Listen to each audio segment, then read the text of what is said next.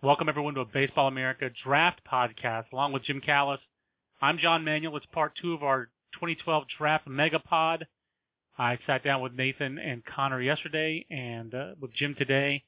And Jim, you just wrote our first round mock, our first mock draft of the year. Let's just dive right into that, Jim. Pretty unpredictable first round. I just talked to Jeff Luhnow earlier this week for our overview story. And the general manager of the Astros and obviously former scouting director of the Cardinals said, anyone who tells you they can predict picks 1 to 41 is kidding themselves. And I said, well, that won't stop Jim from doing his first mock this week. And he laughed and said, I can't wait for Jim's first mock. I want to see what he thinks will happen between 1 and 41. So the industry awaits, Jim. And what did you have to tell them? Well, I mean, I'd be curious if Jeff Luhnow likes my number one pick. I mean, we keep hearing the same thing with the Astros, that with the first pick, they're kind of looking at five guys. Byron Buxton, the five-tool center fielder from a Georgia high school, Florida catcher Mike Zunino, and then the three best college pitchers, Stanford's Mark Appel, LSU's Kevin Gossman, and San Francisco's Kyle Zimmer. I continue to hear, at least other teams think, that scouting director Bobby Heck and his staff favor Buxton, but that the higher-ups in the organization want a guy who's going to help them quicker, and that would lead him to a pitcher.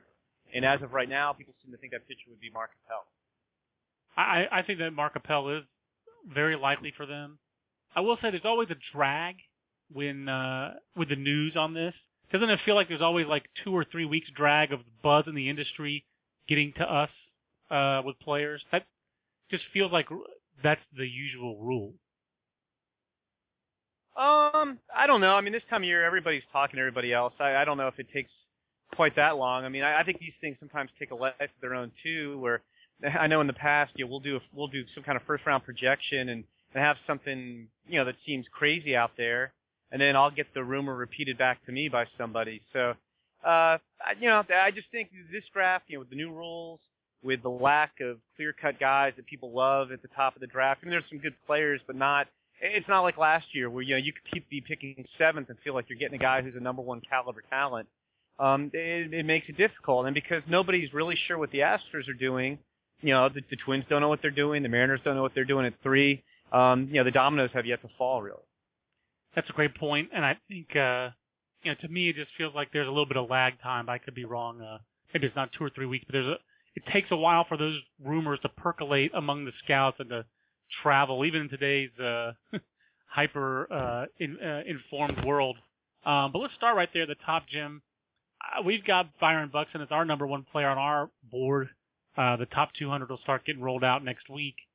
But this is, even he, I had a cross-checker tell me, even Buxton, just comparing him to the last Georgia prep who got taken first overall, Tim Beckham, who I don't know if Tim Beckham's lack of success as a pro, and now obviously his 50-game suspension, I don't think that has anything to do with Byron Buxton. But I do think teams look at, hey, the last time a Georgia prep guy went first overall, it didn't really go well.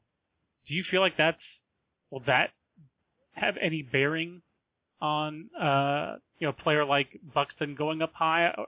Do you feel like do teams, when they're going in the first round, take those kind of track record things into account, such as DJ Davis being a high school raw outfielder from Mississippi? The track record of those guys really isn't very good at all.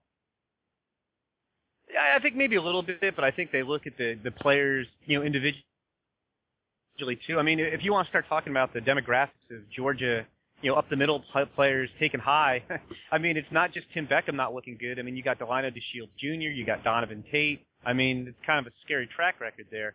I will say with Buxton, I mean, I do think he compares favorably to Bubba Starling from a year ago. When I ask guys, I mean, it's easy to ask people, I'm talking to directors, who would you pick 1-1? Every guy I've asked has given me a direct answer, has said Buxton pretty much without hesitation. But I also will acknowledge that that's a lot easier to say than when you have the number 1 pick. And it's easy for me to say, and I've said this many times, I would take the best guy. I think the Astros have to take the best guy available, whoever they think that is. It may not be the same guy we think, which is fine. But I think if the Astros do think Byron Buxton is the best guy, they should take him. They need a lot of help. They're not going to contend imminently. They got to get the best player, even if they have to wait a little bit longer for him. But that said, I will acknowledge that's easy for me to come out and say that because I'm not trying to turn the Astros around, and I don't have a bad team that needs a lot of help. And I'm not spending $7.2 million is the assigned pick value for that. I'm not spending millions of my dollars on that decision. It's a lot easier to say that they should pick the best guy, even if they have to wait 4 or 5 years for him, than if you're actually working on a team and thinking, man, do I really want to wait, 3 or 4 years? As good as Buxton is, I don't think he's going to be one of these guys who makes an impact in 2013 or 2014, and maybe not even 2015. He'll be 20 or 21 years old. Great point. And those are very telling and important points about it's just very different to me drafting first and not drafting first. It's a lot easier to say. That said, Jim, does feel like the Twins and the Mariners at 2 and 3 kind of would love to see, I would imagine, things work out a lot better at the top of the draft if the Astros take a college pitcher first, doesn't it? Because the Mariners, we know how they value catching and catcher defense. We saw that with Stephen Barron being a supplemental first rounder a couple of years ago, really kind of shoved up their board a little bit higher than he might otherwise have been, and that hasn't worked out great. But Greg Zunino is a very different player than that. And the Twins, for all their needs for pitching, Byron Buxton is just like a tailor-made Twins player, isn't he? Yeah, and I do think, other teams are telling me, the Twins, Mike Radcliffe and Duran Johnson and those guys have been there for a long time, that everybody feels like the Twins are a traditional team. They're going to set up their draft board, and they're going to take the top guy. Now, the Twins, obviously need a front-line type of starting pitcher. But the sense among, talking to people, who know those guys because they've been there forever is if they think Buxton's the number one guy, they're going to take Buxton even if they have a crying need for pitching. And I think, to me that would be great because you get some value there. The other thing is if Buxton goes 1, I think the Twins could take Zunino and then move Joe Mauer to a position that's less demanding and maybe, get more out of his bat and keep him in the lineup, more regularly than they have been the last couple of years. But I think with the Twins, if we could somehow sneak into their offices and get a look at their actual draft board, they're not going to ship guys around based on need. They're taking the guy they think is the best guy. That is my sense as well with the Twins. I will say this. I've met Duran Johnson a few times. I like him personally. I've met Mike Radcliffe a few times. I like him personally. I think that the whole industry, Jim, holds Mike Radcliffe in the highest regard. That said, the Twins' recent scouting track record, in their recent draft track record, is atrocious. I don't know how you can say it. Kyle Gibson, hurt. Alex Wimmers, hurt. Ben Tootle, the left-hander out of Indiana, Matt Bayshore, hurt. Shooter Hunt, bad, hurt. Lost in the minor league Rule 5 draft. Carlos Gutierrez, 2008 first-round pick, not working out. Doing their farm system, top 30s for the last 6-7 years. Gotten a little bit worse every year. This year, especially finding pitching talent in their farm system was very difficult.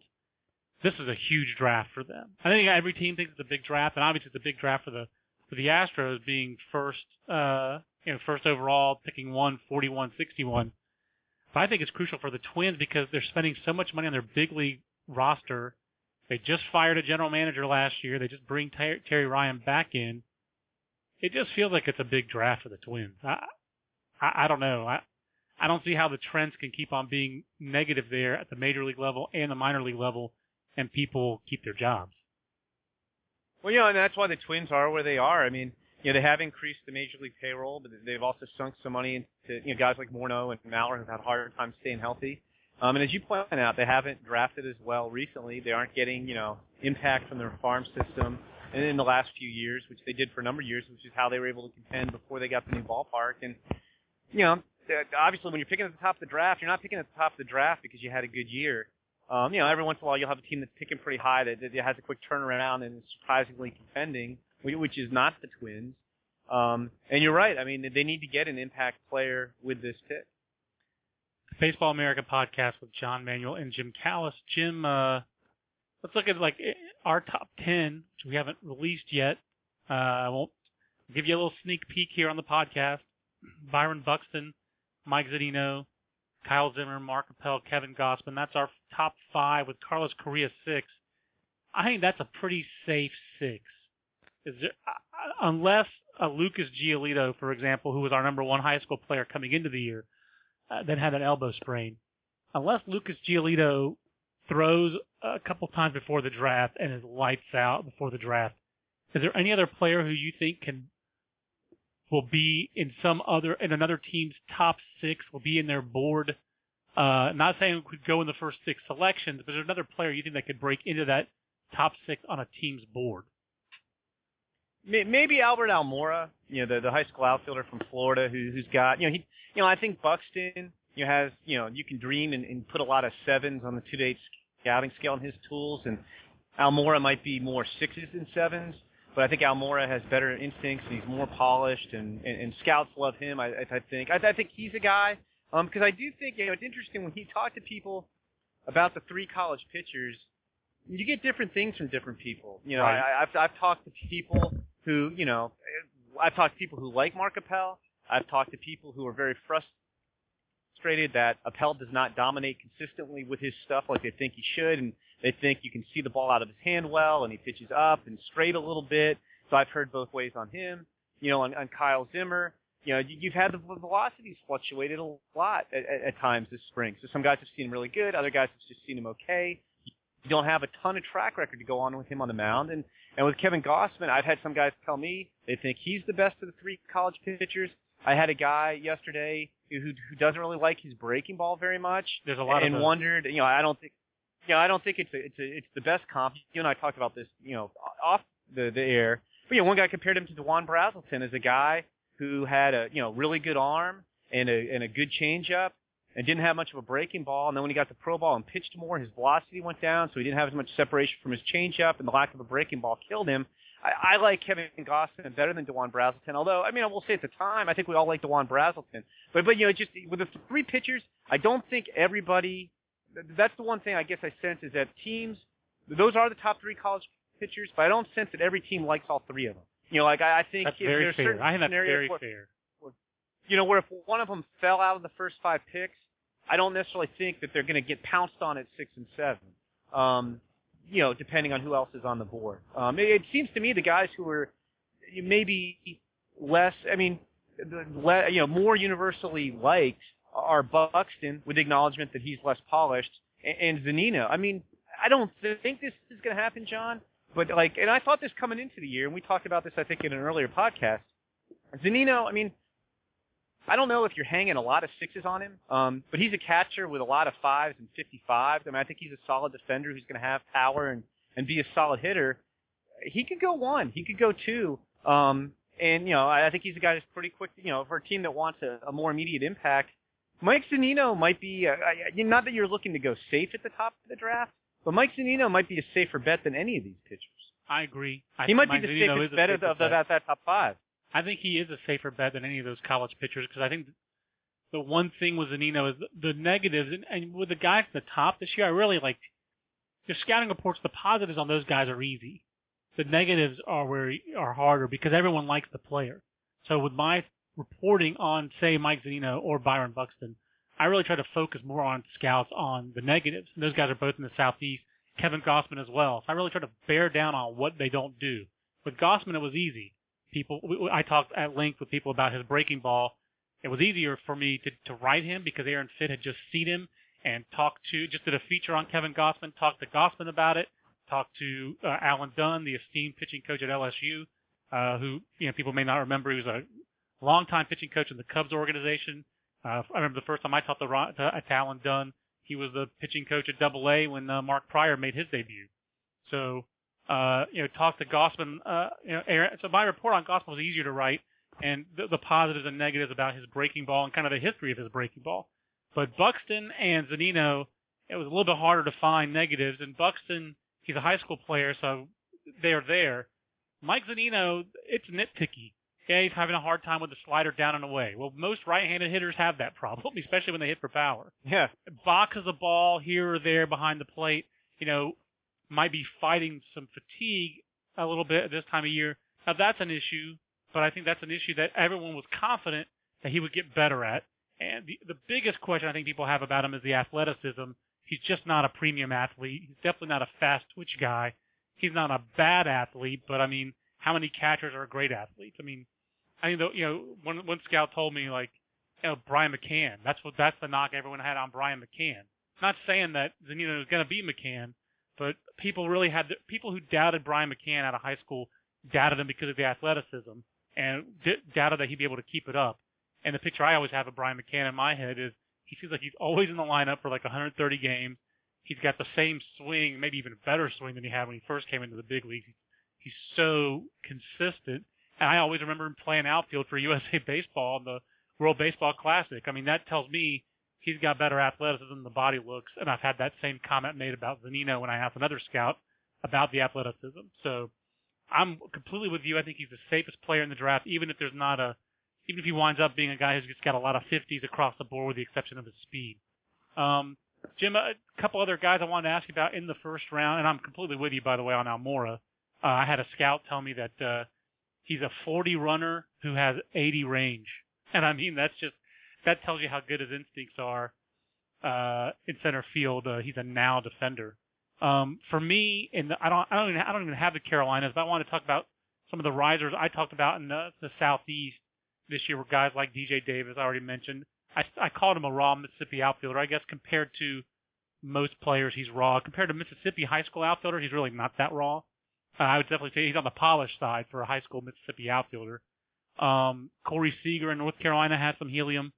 Lance McCullers is the last guy who seems like he has helium this spring, Jim. And you've probably been asked about McCullers on Twitter for the entire time you've been on Twitter. It feels like he's a guy that we get more email questions or chat questions or Twitter questions about than just about any player in this draft class. What's your take on him? Well, I think we do, and I think that's because he was identified as a sophomore as potentially the top high school player in this crop. You know, he's a tough guy for some guys to peg exactly. I mean, can't argue with the stuff. You know, it's a mid-90s fastball. It's a hard slider. You know, it's just you have, you know, some guys still think in the long run he's a reliever rather than a starter. I do think people feel better about him as a starter this year. He's throwing with less effort, but you still hear that. And, you know, I don't think there's any question, especially with Giolito hurt right now, that McCullers has, you know, probably as good arm as anybody on the high school side. You know, it's right there with anybody's arm.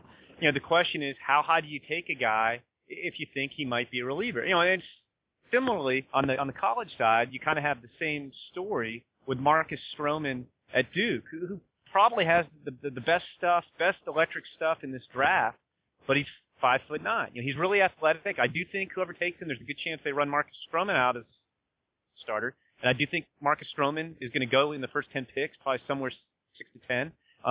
You know, we have McCullers, I think, right now at 17 for the Blue Jays in our first round projection. But if you told me he went 6 to 10, I could see that too. And, you know, the crazy thing is I had two different scouting directors, John, yesterday make the same comment to me about Marcus Stroman, about how much they love. Everybody refers to how he's the best arm in the draft. But, and I don't know if they were at the same game and just saw some really terrible defense. But the two scout directors made the same comment to me yesterday that a Stroman, I guess Duke's defense is terrible this year. Yes. And that Stroman would have a sub-1 ERA if, like, he pitched at Florida State. That it almost makes him appreciate him more because he has to work that much harder because they just don't make plays behind him. And, you know, and it affects him. He wants to throw more pitches, and it takes him more pitches to go deeper into games. But I got a little sidetracked there. But McCullers and Stroman, you know, I think everybody loves their arms. It's just a question of, if you think this guy's a reliever, how high can you really take a reliever in the first round of the draft? Yeah, that was that was the discussion we had Sunday night, part of our top 200 meeting, epic top 200 meeting. Those always take 3 hours. That one took right at 3 hours. That was a fun meeting, and that part of the reason it was a fun meeting was everyone has information. Everyone has thorough information on their regions, and you know, my region is, I believe, unfairly loaded this year, Jim. I counted up. I believe I did 37 of the 95 reports for the print edition that went out yesterday. So that were top 2 rounds. I think I have 36 more dudes to do for numbers 96 to 200. So how is your region? We'll wrap up the podcast because we got to go. Wrap up a little early, but how good is your region? Is your region basically Texas and everything else? Yeah, you mean Texas usually dominates the Midwest, but a lot of my states, you know, I have Texas all the way up to the Dakotas and then kind of heading east towards the Big Ten states, the Big Ten conference states. Just not very strong. I mean, I have some states that are really, really down. You know, we put 1 to 5 stars on our states. I think I've got, a lot of 2-stars and even a couple 1-star states. The region's just really down. Texas, and even Texas, John, it does not have its usual, huge star power at the top. Although I do think Texas is very, very deep. The only caveat there is there are, as always, a lot of good high school players in Texas. I don't know with these new rules how many of those guys are going to be signable outside of rounds 2 and maybe 3. Yeah, that's going to be a tough part of it. It sounds like, and obviously the signability. We could do a whole podcast just on just on how the new CBA is going to affect the draft. Real quick, Jim. I mean, it just seems like it's very likely there are going to be players drafted in the first round and the supplemental round who are not necessarily first-round talent, but they're guys who are players. To me, I'm just going to use this as an example. They're going to be guys like Ben Revere, guys that the Twins they liked Ben Revere. They liked him enough that they took him in the first round and signed him for what they wanted. And it happened to be $750,000 that year. That's the lowest signing bonus for a position player in the first round who's healthy in a long, long time. I think it still is, going back to 1997. To me, it feels like there are going to be a lot of guys like that where the team likes the player, he'll sign for what they want to sign a player for there, and that will allow them to do some other things with their bonus pool later on. Yeah, the sense I'm getting from talking to teams is that if there's a guy that you're going to have to overpay, you've got to pair him up with a guy you can sign for below his pick value so you don't go over your overall bonus pool by more than 5% and lose first-round pick. And what teams are telling me is that if you're going to do that, you're going to take the cheap guy first to make sure you get him, you know what you're paying him, you work that out, and then you have the extra money to spend on the second guy. If you do it in reverse, if you take your expensive guy first and somebody else takes the guy you like that you know you can sign at a discount, then all of a sudden you're scrambling to find another guy that you like enough to take high and discount him, and you could get really stuck. So I think you are going to see these guys paired up with more expensive guys, and the guy you can cut a deal with is going to go in the first round. So yes, I totally agree with that. It wouldn't surprise me at all if we had 3 or 4 guys we didn't see coming go in the first round. And you mentioned like Ben Revere, and I'm thinking of guys like Cito Culver and Hayden Simpson. Those were guys that teams like. There was no manipulation. That's just they felt like they had to take the guy there to get him. But now if you like a Ben Revere or Cito Culver or a Hayden Simpson or one of these surprise first-round picks from the last few years, you're going to take the discount and use that money somewhere else. So I think you'll have some guys, you might have a guy who legitimately likes somebody in the first round, but you're going to see a lot of guys pushed into the first round just because they can discount them. Jim, to wrap up the podcast, I asked Connor and Nathan this. I will ask Aaron this on Monday's college podcast, and Aaron does our Southern California draft coverage for us. Who's your personal cheese ball? Who's the guy? I would say outside the top 200. It can be someone like Rhett Weissman if you want to make it Rhett Weissman, but who's your guy in the top 200 for you, or either at the back of the top 200 or outside the top 200 that you really like, who maybe is not as much of a consensus guy? Well, Rhett Weissman is Connor's guy. So, I know. I'm not. I don't get Rhett Weissman.